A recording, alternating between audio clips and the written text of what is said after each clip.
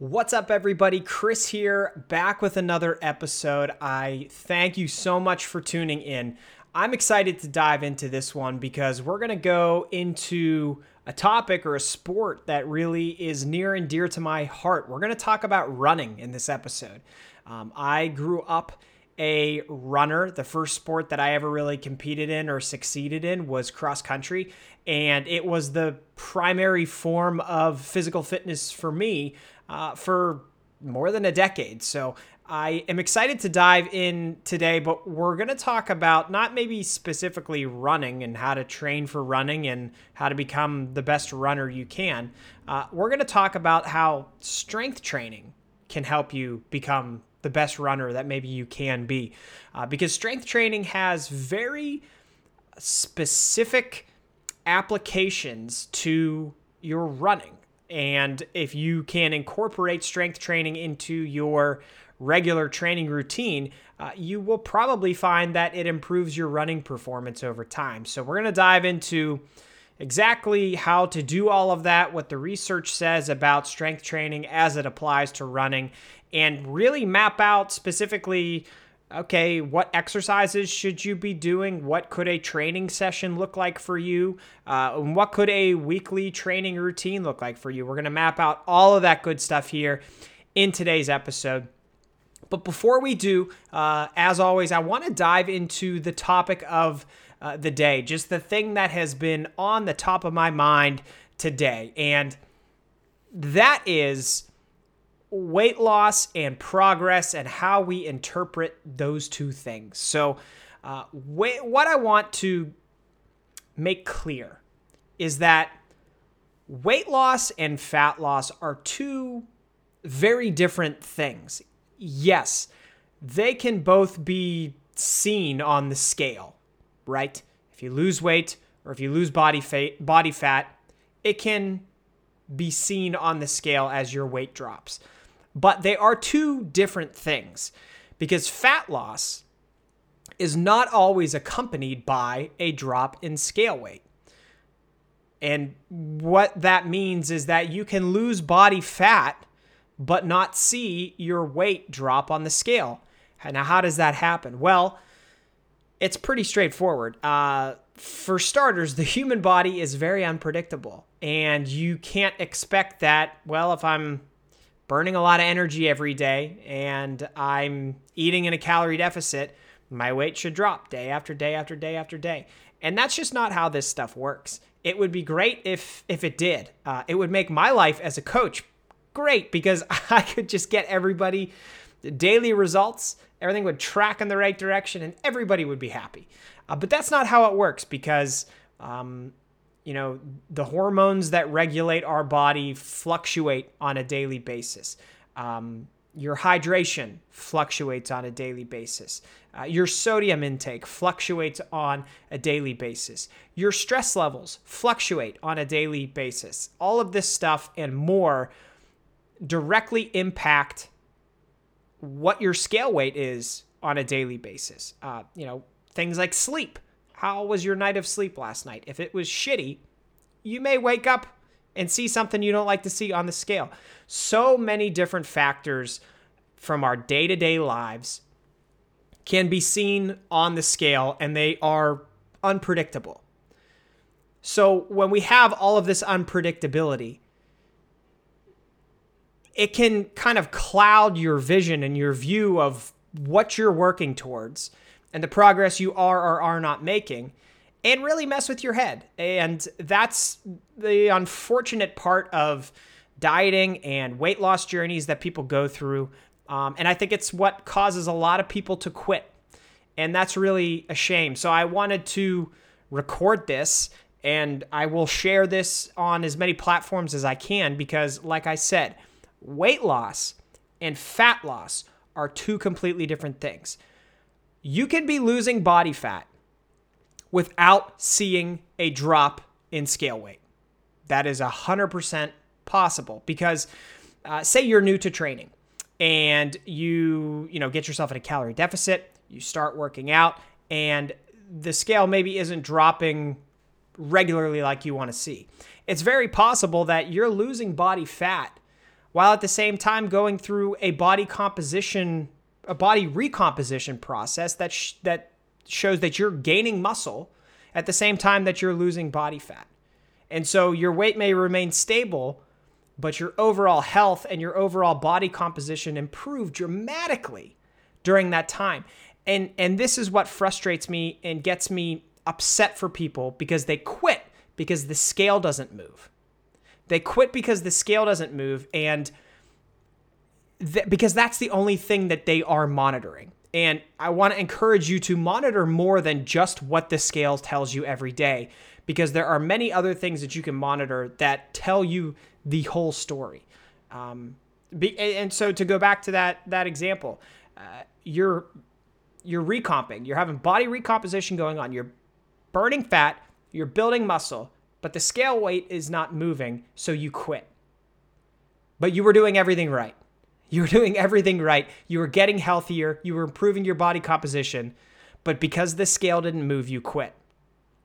So here are a few other things that you can monitor on your own to help you get a better global view of the weight loss or body recomposition process. Okay, let's dive into these. So obviously, number one is the scale, and we've mentioned that before. Now, I know I've kind of just taken a few minutes here to shit on the scale, but yes, it is a data point, and it's an important one, but it's not the only one. So that's one of them. Another one, taking waist measurements. Waist measurements are really good. If we go back to the scenario that I just painted for you of body recomposition, waist measurements are really good because they're going to show you a better idea of the recomposition that's happening. Because if the scale weight's not moving, but your waist measurements are going down, well, then you have a number. And people love to have numbers that say, hey, you're making progress because 5 is greater than 4 or 6 is less than 7. People love having numbers, and I get it. So there's a tangible one that you can add to the scale weight and monitor that over time. Take those once a week or once every 2 weeks. Another one, progress photos. You should be taking progress photos because, and you should start with that at the very beginning. When you start your weight loss journey or whatever your goal is, take progress photos from the front, from the side, and from the back, and save those somewhere. And then, when you get discouraged or you feel like you're not making progress or the scale's not moving, take photos again and compare them. Because I bet you, if you have things dialed in, if you're in a calorie deficit, if you're working out on most days of the week, I bet you that you have made progress, and those progress photos can show it to you. Are your clothes fitting better? That's another one. That seems like kind of like subjective, but is there more room in your waistline? Are you able to fit into a shirt that you haven't fit into in a while? These are real markers of progress, okay? So consider that one as well. How do your clothes fit now? And how does that compare to when you got started? And how do you feel? That's the fifth and final one. How do you feel? Again, this is another one that maybe seems subjective, but like if you're putting all the pieces together and the scale weight's not moving, but on a daily basis, you feel more energetic. You feel healthier. You're making progress in your workouts. So your performance is improving in your workouts. Again, that is a surefire sign that you're making progress and you need to keep doing what you're doing and don't quit. This has really been bugging me lately because I've seen a lot of people just get frustrated with the scale and you haven't been paying attention to anything else that's going on, or you haven't been giving it the credit that is due, and you quit and you abandon everything, all the good things that you were doing. So don't focus solely on the scale because it doesn't tell the entire story. All right, and with that, let's dive into the topic of the episode, which is diving into the best strength training program for runners. And like I said at the beginning, strength training really can complement your running. You may not immediately think of that because running is an endurance sport and lifting is not really an endurance sport. So strength training might not be the first thing that comes to mind when you're trying to get better as a runner, but it should be. And there's a lot of research evidence that shows us that strength training can complement your running and improve your performance over time. So let's dive into some of the specifics about how these two forms of training can complement each other. And we can go right into research evidence on strength training for runners. So for starters, building muscle and increasing your strength can lead to improved muscular endurance. And muscular endurance, I think it's pretty clear, that can lead to better performance when you're running. You know, if you're a distance runner, if you're competing for things like a 10K or a half marathon or a marathon, endurance is really important, and lifting weights can help with that muscular endurance. So that's a big win right off the bat. There's some other research studies that point us in a positive direction in terms of strength training for running. In 2016, there was a study that found a unanimous, large, beneficial effect of strength training, and this was in middle and long distance runners. These runners in the study saw improvements in their running economy, which more or less means they improved their steady state running capacity. So, you know, like when you go out for a run and you maybe start slow and you work up to that, whatever that pace is that you like to stay at for the majority of the run, that's kind of your steady state running capacity. That improved over time with strength training in this study. There's a study from 2010 that determined that runners who did lower body strength training with squats, as compared to runners who did not do that, those who did the squats had significantly more force production, an increase in running economy, which we just talked about, and a 21% increase in running to exhaustion on a treadmill. That's the endurance piece that we talked about before. So another feather in the cap of strength training. Force production is really important, especially for acceleration for running. So there's a reason why, if you watch the Olympics or anything like that, you see sprinters. There's not a lot of sprinters that, male or female, are like tall and skinny. You know what I mean? They're mostly pretty jacked. And the reason for that is because they do a ton of strength training, because they want to accelerate as much as they can and get to that finish line as fast as they can. And strength training improves their force production into the ground, which improves their ability to sprint. And at some point in your run, you're probably going to want to pick up the pace and do so as efficiently as you can. And this study shows that strength training can help with that.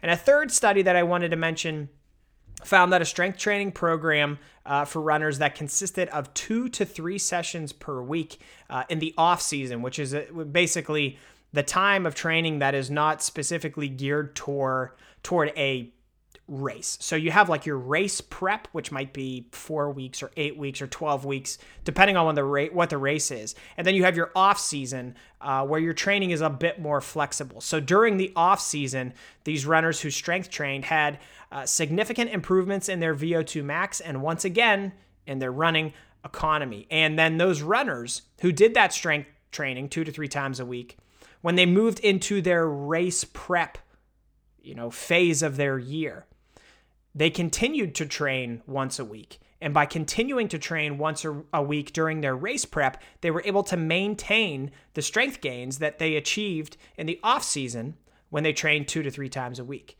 The runners who did not continue to strength train during their race prep, they saw the strength gains that they made deteriorate over time because they stopped strength training. So overall, that's a lot of research evidence that shows us, hey, strength training can be pretty damn beneficial. I hope that I painted that picture well for you. So now that we know that, what is the best strength training program for runners? How can we put this all into practice?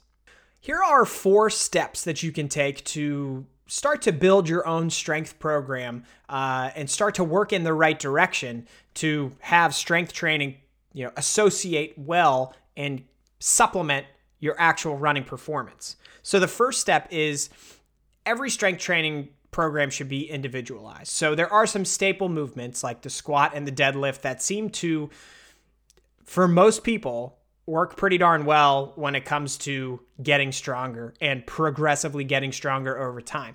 But that doesn't mean you have to do a specific form, one specific form of the squat or the deadlift. There are a bunch of different variations that you can use. So for the squat, a lot of us think squats is the barbell back squat, and that is a great exercise to do, but you could also do things like box squats, Bulgarian split squats, goblet squats, the list goes on and on. And for deadlifts, we think conventional barbell deadlifts where you stand over the bar, you bend down, and you pick it up. But there are sumo deadlifts where you change your stance a little bit, and that works different pathways and different muscles in your body. There's barbell Romanian deadlifts, which are very centrally focused to the hamstrings. There's dumbbell Romanian deadlifts, and again, the list goes on and on for deadlifts as well. So all of those variations and more kind of easily allow you to add weight over time, to make progress over time, and to focus on things like explosiveness and speed and other factors that are going to kind of target strength development very well. So depending on what your experience is and your comfort level is, you can play around with exercises that you feel comfortable with and that you find that you can progress with over time. And I think that's a really good place to start. And then we can move on to step number 2 that complements step number 1. And what we're doing here in step number 2 is we're choosing accessory movements that complement the main compound exercises. So we talked about squats and deadlifts. Those are probably good to incorporate in some form or fashion. And then you can choose other accessory movements. And by accessory movements, I mean typically non-compound movements. So a compound movement or a compound exercise is going to involve multiple joints. So a squat is a compound exercise because your knees are bending, your hips are bending. That's 2 joints in your body that are moving together to complete the lift. Deadlifts are the same. And there are a bunch of different other compound exercises, but so a squat would be a compound exercise that targets your quads. A leg extension only involves one of the joints in your body, which is the knee joint. Now, leg extension is where you're sitting at a machine and you're kicking your legs forward, specifically using your quads to lift the weight up. That's what I mean by accessory movements. So exercises that are typically single joint exercises, and they target a specific muscle or muscle group. So choose those accessory exercises to complement the compound movements that you're doing. Step number 3, I want to make this very clear. Just because we're trying to complement your running performance, that doesn't mean we neglect the upper body altogether. You 100% should include your upper body in your strength training program. Now, if you're doing 3 days a week, maybe you only have 1 upper body day and 2 lower body days, that might make sense. But make sure you are also working the musculature of your upper body. And step number 4, you want to manage your training volume. Now, this is where it probably gets trickiest for most people, because if you're a serious runner and you want to seriously improve your running performance, you're probably running a lot. And then if you add strength training to the mix, it could be easy to overtrain. It could be easy to be doing way too much and get yourself in a situation where your body cannot recover from the amount of training that you're doing. So I put together some benchmarks in terms of training volume, and I'll walk through those now. So if your training status as a lifter for strength training, as that pertains to you, if you would be considered a beginner, I would suggest maybe doing 3 to 6 sets per muscle group each week when you're lifting weights. If you are an intermediate strength trainer, I would say between 5 to 10 sets per week for each muscle group. And then if you are advanced in lifting, you could probably go from 8 to as many as 15 sets per week for each muscle group. Those are good general places to start. And then from there, you can play around with your training volume to see how much lifting can you do and still improve your running performance. If you get to a point where you're increasing your training volume with your strength training and you start to see that your recovery is negatively impacted, or your actual performance while running, if that's negatively impacted, then it's probably time to scale things back a bit. But those are good places to maybe get you started. So let's talk about then what a sample strength training program for runners looks like. Let's first start with the day of the week, okay? Each day of the week, Monday, Tuesday, Wednesday, Thursday, Friday, Saturday, Sunday. So you could have 3 lifting days and 3 running days out of the week. And then you have one day that is specifically for rest. So hypothetically, Monday could be your first lower body day. Tuesday, you follow that up with a short distance run because you just lifted legs the day before. You probably don't want to go too crazy trying to run while your lower body is still recovering. Now, after that short distance run, you can hit an upper body day on Wednesday. Your lower body would be recovering on that day and then hopefully be fresh for Thursday when you could do your longer distance run of the week. Whatever your long run is that week, you could hit that on Thursday. And then luckily, Friday, we have it set up for you as a rest day so that after that long distance run, you're taking Friday to rest and recover, get yourself back to baseline. Because then on Saturday, we're going to hit your next lower body day. And then Sunday, we have a run for time. And what that means is it's normally somewhere distance-wise between your short distance run and your long distance run, but we're focused specifically on pacing in that Sunday run for time. And this is theoretical, so I'm not telling you to do exactly this, but this is an idea of how you might be able to bring all of this together. And, since we're talking specifically about strength training in detail on this episode, let's talk about what those strength training sessions could look like. So your first day is a lower body day, and we can focus specifically on this first lower body day on the quads. So we'll give it a quad emphasis. You start with barbell back squats, and then follow it up with Romanian deadlifts to hit your hamstrings, do standing calf raises to work your calves, then a single leg bridge, and finally, you'll have anchored sit-ups because we don't want to neglect your core and your abdominals. That could be lower body day number 1. Now, upper body day is the second strength training day in that hypothetical week we just went through. Started off with dumbbell bench press. You're hitting primarily your chest there.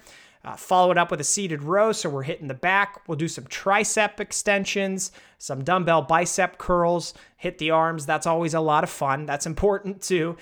Do some dumbbell shrugs and some dumbbell lateral raises. And really with all of that, you're going to polish off your chest, shoulders, triceps, and back and biceps and do some pretty good work there.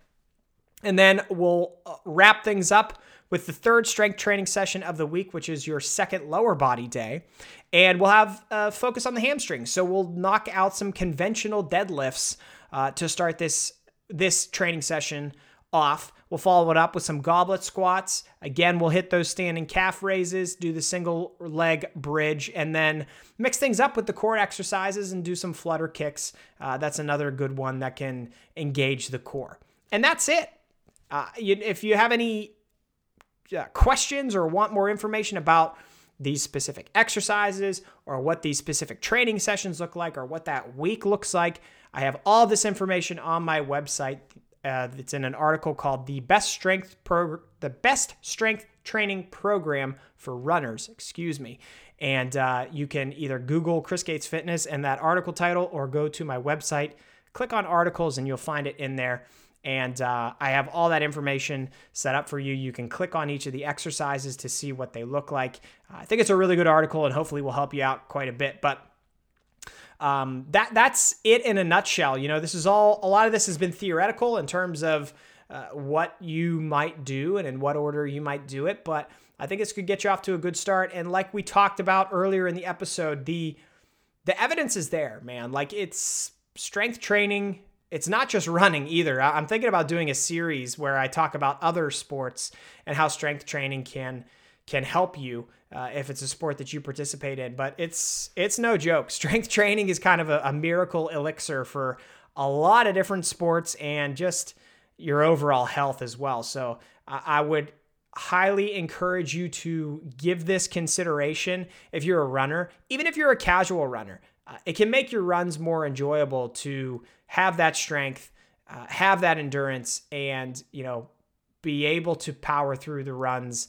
I think you'll find that it makes going for runs more enjoyable, easier, and might let you run farther and longer if that's something you're interested in. But that's going to wrap this episode up. Thank you all so much for joining me. I hope you enjoyed it. I hope you found it helpful. I loved putting it together for you, and I'm excited to check in again soon with the next episode. So thanks again for listening. I appreciate you all, and I'll talk to you again soon. See ya.